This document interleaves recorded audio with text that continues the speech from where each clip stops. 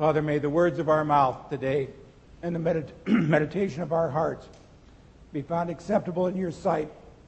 For you, O Lord, are our rock and our Redeemer. Amen. When I was a teenager growing up in Seward, Nebraska, I remember spending some time with some older relatives who knew about my interest in being a pastor someday. And one of them asked me what I thought I'd want to do if I would ever be a pastor. And I said, well, actually, I had thought of what I considered to be the perfect church. And here's what I described as my perfect church. First of all, they would have all services at night. There would be no more of this 8 o'clock in the morning stuff. And second of all, they would have a rocking good band. And you have to say, is rocking good what I understood it to be in the 1960s? A rocking good band, and they would play only songs that I liked. And third, there would never be any announcements ever. Never, ever. No announcements in that service. Fourth, the preacher would be a brilliant communicator. In fact, and I want to remind you, this was the 1960s, I suggested you could even get a movie of a good pastor and play it on a screen and just watch it. And fifth, the church would have only one service every week. People would come and they would sing and they would worship and they would pray and they would tithe and then they would go home until the next weekend.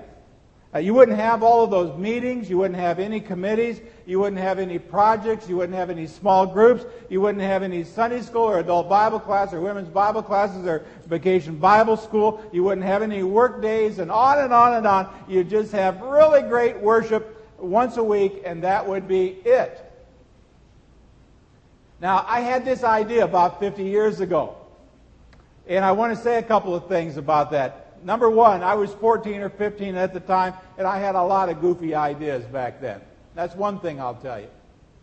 Second, today there are some churches that actually seek to implement that model I described over 50 years ago. They put all of their energy into having what I would call a great show once a week with music and lights and video and stage sets and drama and pyrotechnics, but that's about all they do. You kind of come, you sit back, you watch it, maybe you sing along if you kind of know some of the words, but you're kind of a part of a big crowd and you don't really know anybody and you don't really talk to anybody, and then when it's over, you kind of walk out, and maybe you come back, and maybe you don't. And if you don't, I mean, who's going to know? Who's going to really care? Now, please understand what I am saying and what I am not saying. I am not saying that big churches are bad. I am not saying that well-planned and well-executed worship services are wrong. I am not saying that by a long shot. But what I am saying is this: it's not enough. Those kinds of churches that operate that way, it's not enough. A big celebration where people come in, get lost in the crowd, never ever connect with anybody there on a personal level, and then leave, maybe all by themselves, this is not what the church was designed to be. And you know what? Every large pastor. I guess that would include me. Every pastor of every large congregation that I know would tell you exactly the same thing. That's why these large churches, and I know my son and my daughter and daughter-in-law and grandson belong to a very large church in the Dallas area. And I know that Pastor Ed there would say, you know, that's why we consistently try to build community in our churches, whether we use it called small groups or home teams or small ministries, whether we have our whatever kind of groups they are. Now let me take you back to my relative. When I told my relative what my 5-point plan was for the perfect church, to say that he didn't think much of it is an understatement. In fact, I can remember exactly what he said. He said straight out, "You're nuts." And then he added, and I hope that you will never, ever become a pastor. Ha! Too bad. Because here I am, almost 25 years later. But let me tell you what I have learned since then. And it's backed up by what we heard Nancy read today from 1 Thessalonians 2. Now, I want to tell you, first of all, that there is a sense in the Christian life in which you are on your own. I mean, you are responsible for you, and no one else is. Your mother and father cannot accept Jesus Christ as Lord and Savior for you. I don't care how godly your grandma or grandpa is, they are not going to receive Jesus on your behalf. No one can make a decision other than you to come to Jesus. No one else besides you can make the decision to grow in the Christian life. Neither can you blame anyone else for any sin you ever commit, even though we hear a lot of people doing, oh, so-and-so made me do it. No, they didn't. You chose to do it. Cut it out already. All I'm saying is you are responsible for you, and you are the only person responsible for you. It's your responsibility to grow in the Lord. It's your responsibility to seek God. It's your responsibility to confront sin. And it's your responsibility to accomplish something worthwhile in God's kingdom in His name. But, and there's always a but coming here, isn't there? You also need to understand that that job is way too big for you to do it all by yourself. You need help. And that's where this body of Christ, this is where the church comes in. God has chosen to put His Christ followers in these groups of people, whether they are small groups or large groups in these churches, so that we could strengthen one another, so that we could encourage one another, so we could help one another. Now, in my watching of people, people tend to swing from one extreme to the other extreme. They either try to do everything all by themselves without any help from anyone, or they kind of dump all of their responsibility of their lives onto somebody else or onto the church or onto the pastor and kind of say, here, you take care of me, it's your job now. I tell you, nothing galls me more sometimes to hear that people leave a church because they say, I wasn't being fed. Oh, come on, folks, grow up. It's your responsibility to feed yourself. You got to grow up sooner or later. Part of your responsibility. I got to tell you, no matter which way you swing to those extremes, both are wrong. The proper balance is to understand that you are responsible for you, and in order to be fully responsible for you, you need to make sure that if you are a Christian, that you gather together with other Christians who provide you with the proper Christian support system. I remember hearing a story once about a little boy who was trying to fix his own bicycle, and that chain had gotten off the sprockets. And, you know, I had that happen in the past. Some of you know he's trying to get that chain back on all those gears just the right way, and that's a really hard thing to do. And while he was struggling with it, his daddy was sitting on the front porch watching him. And finally the boy just kind of stood up and he said, Daddy, I can't do it. I have done everything I can do, but I cannot fix my bicycle. And the dad said, have you asked me for help? The boy said, no. And the dad said, well, then you haven't done everything that you can do. I think I could draw an analogy to our Christian life there. We find ourselves in a big mess, and we try to do everything we can to unfix that mess, except for what? Talk to our daddy and ask him for help. And maybe sometimes our daddy in heaven says, that's why I put you in this body of believers, because there are people there that I want to be my hands and my feet and my eyes and my mouth and my ears and my tongue. See, that's kind of the balance. It's good and it's even healthy that you want to do things on your own, but every person needs to understand that in order to succeed on your own, you can't do that apart from being attached to your Heavenly Father. It's really difficult to do that apart from your attachment to a body of believers. See a couple of Bible passages up here from Galatians chapter 6. Paul says in 6 verse 2, carry each other's burdens, and in this way you will fulfill the law of Christ. That's part of it. But look at this next verse. 3 verses later he says, for each one should carry his own load. I mean, there's the balance again. You need to be strong in Christ.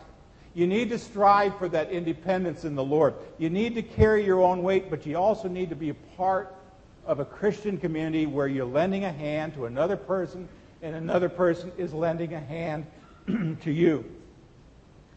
Now, in 1 Thessalonians chapter 2, Paul talked about the spirit of community that existed within this church.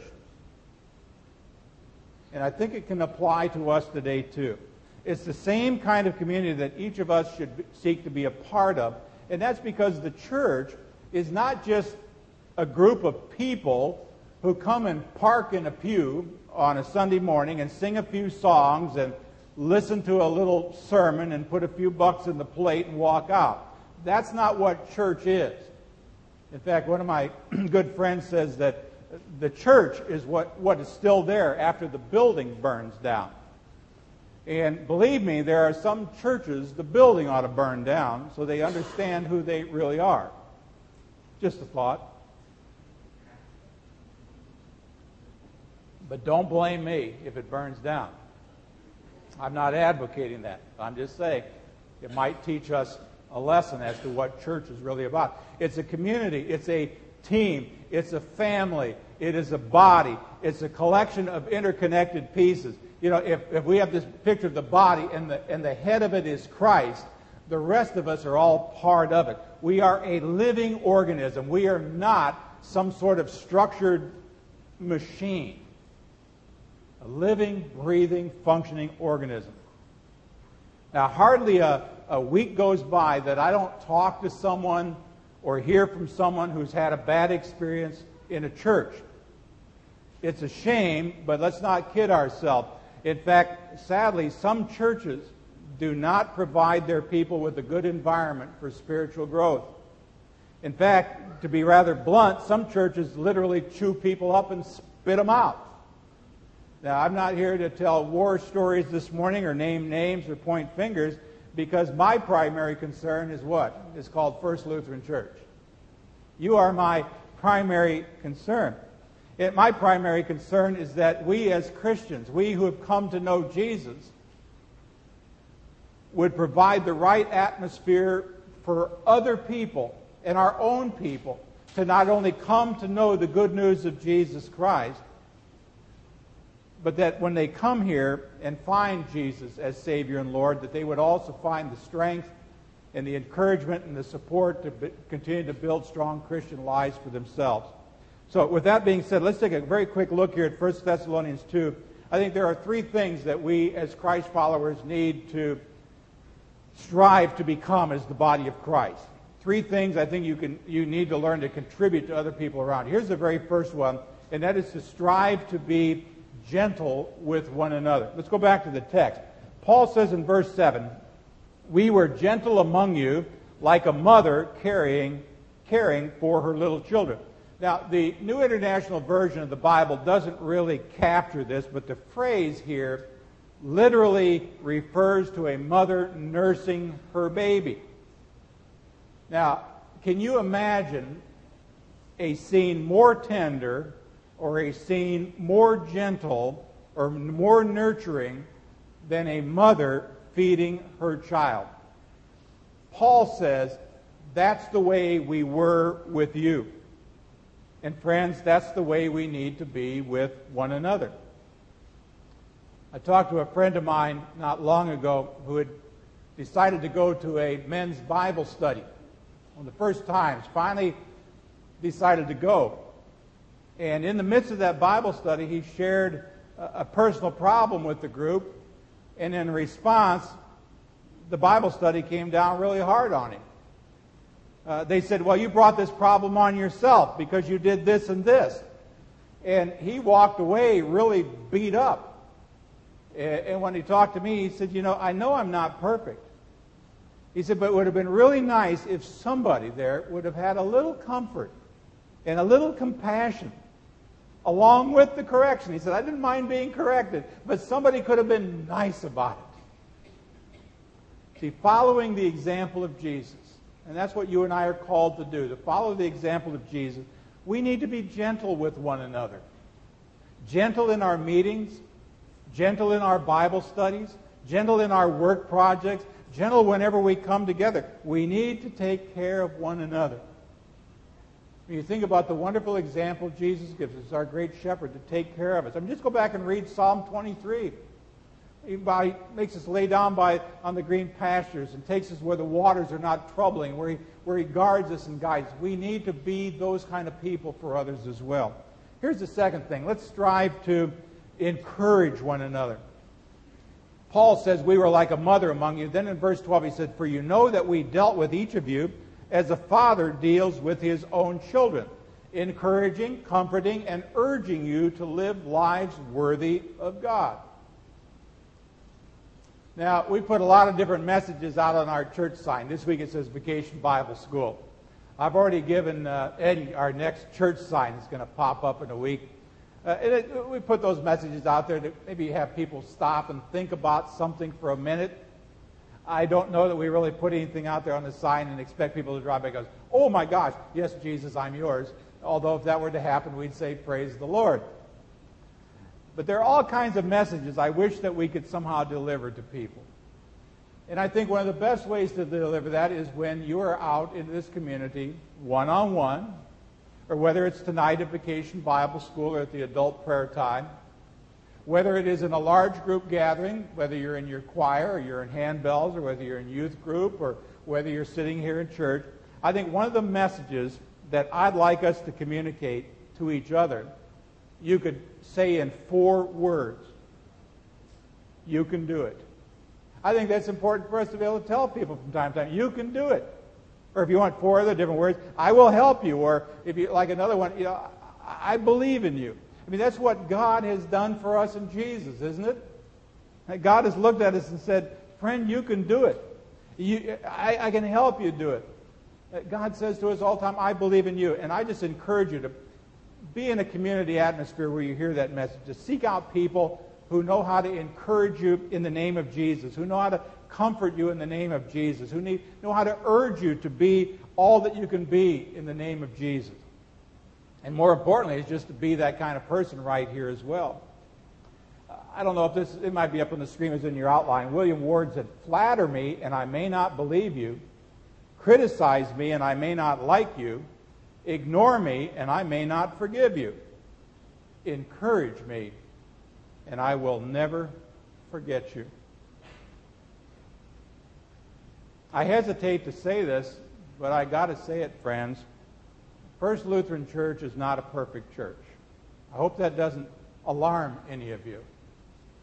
First Lutheran is not a perfect church.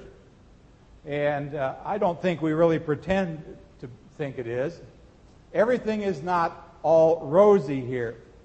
But the truth of the matter is that we worship and that we serve a God whose power knows no limits, whose mercy knows no limits, whose love will never end. And the world that you and I find ourselves in may be a rotten place, and you might be struggling today with some really difficult stuff. But I want you to never, ever lose sight of the fact that God can turn any situation around. God can give you victory over any besetting sin that may be plaguing your life. God can enable you to live your life in victory and liberty and freedom and joy. God can do it. Just plain simple. Pauline led something last night in prayer, and we were to say something about God. God is, I think it was. And people added a lot of different things. I got to tell you, I probably should have said it, but I was trying to let everybody else have a turn. But every time I ever think about that phrase, it reminds me of one of the great things I've learned about God, and it's this: God is God, and I am not. And I'm so very thankful for that God is just simply God. And that's a message that we have that we can take to other people that would encourage them as we encourage one another in the name of Jesus. Somewhere in the Bible it talks about how iron sharpens iron. I also know that when iron sharpens iron, sparks fly. I have a feeling in the next 5 days at Vacation Bible School, iron will sharpen iron once or twice. Sparks may fly. But what do? We love one another, and we encourage one another in the name of Jesus. There's a third thing. And I think about Vacation Bible School being this. We really need to strive to enjoy one another. I mean, God has put us here on this earth to enjoy what He's given us and to enjoy the people around us. He wants our fellowship to be full of life and joy and happiness. David in Psalm 131 said how good and pleasant it is when brothers live together in unity. Listen to this section again from 1 Thessalonians. Paul said, starting in verse 17, "But brothers, when we were torn away from you for a short time, in person, not in thought, out of our intense longing, we made every effort to see you, for we wanted to come to you. Certainly I, Paul, did again and again, but Satan stopped us. For what is our hope, our joy, or the crown in which we will glory in the presence of our Lord Jesus Christ when He comes? Is it not you? Indeed, you are our glory and our joy." See, Paul was simply saying to this group of people, we just like you. We just like being with you. We enjoy your company. You mean everything to us. And I think when you understand that that's the way God feels about you, somewhere in the Bible it says that God delights in us. When's the last time anybody ever delighted in you? When's the last time you ever delighted in somebody else? Let me say, wow, that was really good pie. I delight in this. We delight in one another as well. That's why I want our church to be able to say those kinds of things to each other, to enjoy each other's company, to have a good laugh, to have a smile, to have fun, to celebrate, to be in fellowship with one another. Why? Because we have seen what our God has done for us. Let me tell you, just kind of not an aside, but if you have this morning you have no idea whatsoever I'm talking about, maybe it's because Jesus is not there yet. Could be. That's why it's very important that you settle that issue, whether it's today. Well, in fact, you shouldn't say whether. Say today. Today could be the day of your salvation. To say, this is the kind of thing I want in my life. I want Jesus in my life because I want to be loved by someone. I want to be able to encourage someone. I want to be able to enjoy someone, even as I'm experiencing that from my Father in heaven. I know that's what God wants for His people. I know that's what God wants for every last one of you. It's what we need to strive together to build. I mean, the idea of a rugged individualist is a myth. I mean, there's no such thing as a Lone Ranger Christian. I mean, even the Lone Ranger had Tonto. If you want to develop character, if you want to be like a rock, that's what this series is called, like a rock, strong, determined, unshakable, then you need to immerse yourself into a community of like-minded people. Other people who are walking in the same direction as you, who are all marching towards the cross and beyond. I mean, I would hope that we would be able to describe this church here as that kind of place. I'd also tell you that if this were not that kind of place, I would pray that you would be an agent of change to make it that kind of place. That's the way it ought to be. So my challenge to all of you, maybe just a reminder to all of us as fellow believers in Jesus Christ, let's be gentle with one another. Let's encourage one another. Let's enjoy each other's company. After all, we're all in this together. And what we're all in together is called what? The body of Christ. We need to help one another to be strong, like a rock, in our walk with Jesus. May God grant it for His Son's sake. Amen.